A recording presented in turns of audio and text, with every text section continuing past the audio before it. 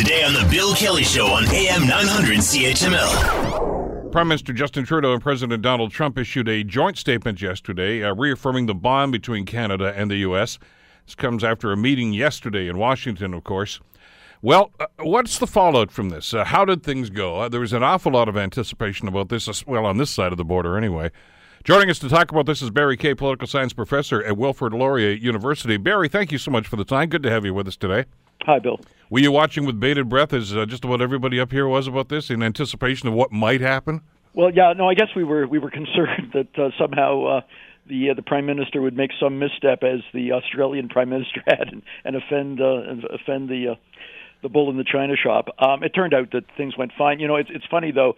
Even though it happened yesterday, it seems like a week ago. Because so much has happened since. But the event I think went very well, and I think it's not just Trudeau, but indeed the people planning around him, people like Butts and Katie Telford that are in the Prime Minister's staff. They set it up in a way that indeed it became very appealing to Trump. The idea of having this joint women's conference of female business leaders in the U.S. and Canada. Very much it appealed to Trump's daughter Ivanka, who's very close to his heart, and she pushed it, and it meant that the thing was going to go swimmingly. You can never be certain with Trump, of course, as to whether things are going to go swimmingly or not. But it went flawlessly, and I think it was very much a plus. We are not in the doghouse with Mexico. We're happy to know, as some of us might have been concerned about when Trump starts talking about renegotiating NAFTA. But you know, it was interesting, Barry, especially on this side of the border. And you read all the papers and the pundits that were on all the talk shows on CTV and CBC and Global and elsewhere. And there was this trepidation, like, oh my God, first, Kevin O'Leary classed us as basically, that he was going to get slaughtered by Trump. Nobody was talking about this down in the States. I mean, it was not on any of the political shows. None of the newspapers seemed to care about it. It didn't get mentions at all over the weekend. Very few mentions even on Monday morning about this, which I kind of looked at as a good sign. In other words, usually if the Trump administration wants to bang somebody around, they'll let the media know that, hey, wait till I get my hands on him, or wait till I have to say to this.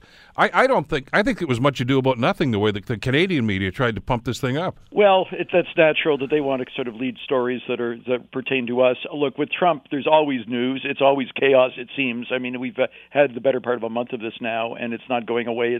It's only getting worse. No, I quite agree, though, that the best news for Canada is no news at all. If in fact the Americans aren't thinking about it, it's actually in our interest, because Trump has found so many other enemies to pick on, and that I'm glad that one can never be certain, as I just mentioned, ahead of time as to what's going to happen, because he's so driven by his impulse and the whim of the moment.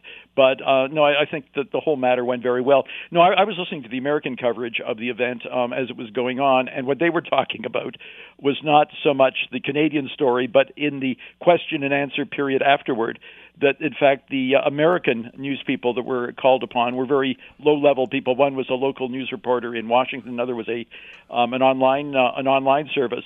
People that Trump felt would ask non-embarrassing questions, because what he was most concerned about, it seems, was the whole issue with regard to Flynn, which of course blew up at the end of the day anyway.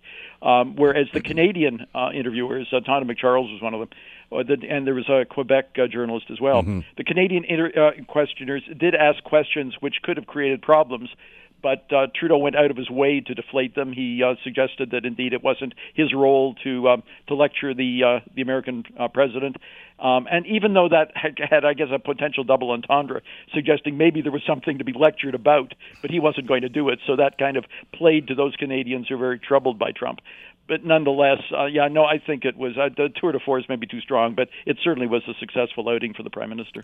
Want to hear more? Download the podcast on iTunes or Google Play and listen to The Bill Kelly Show weekdays from 9 to noon on AM 900 CHML.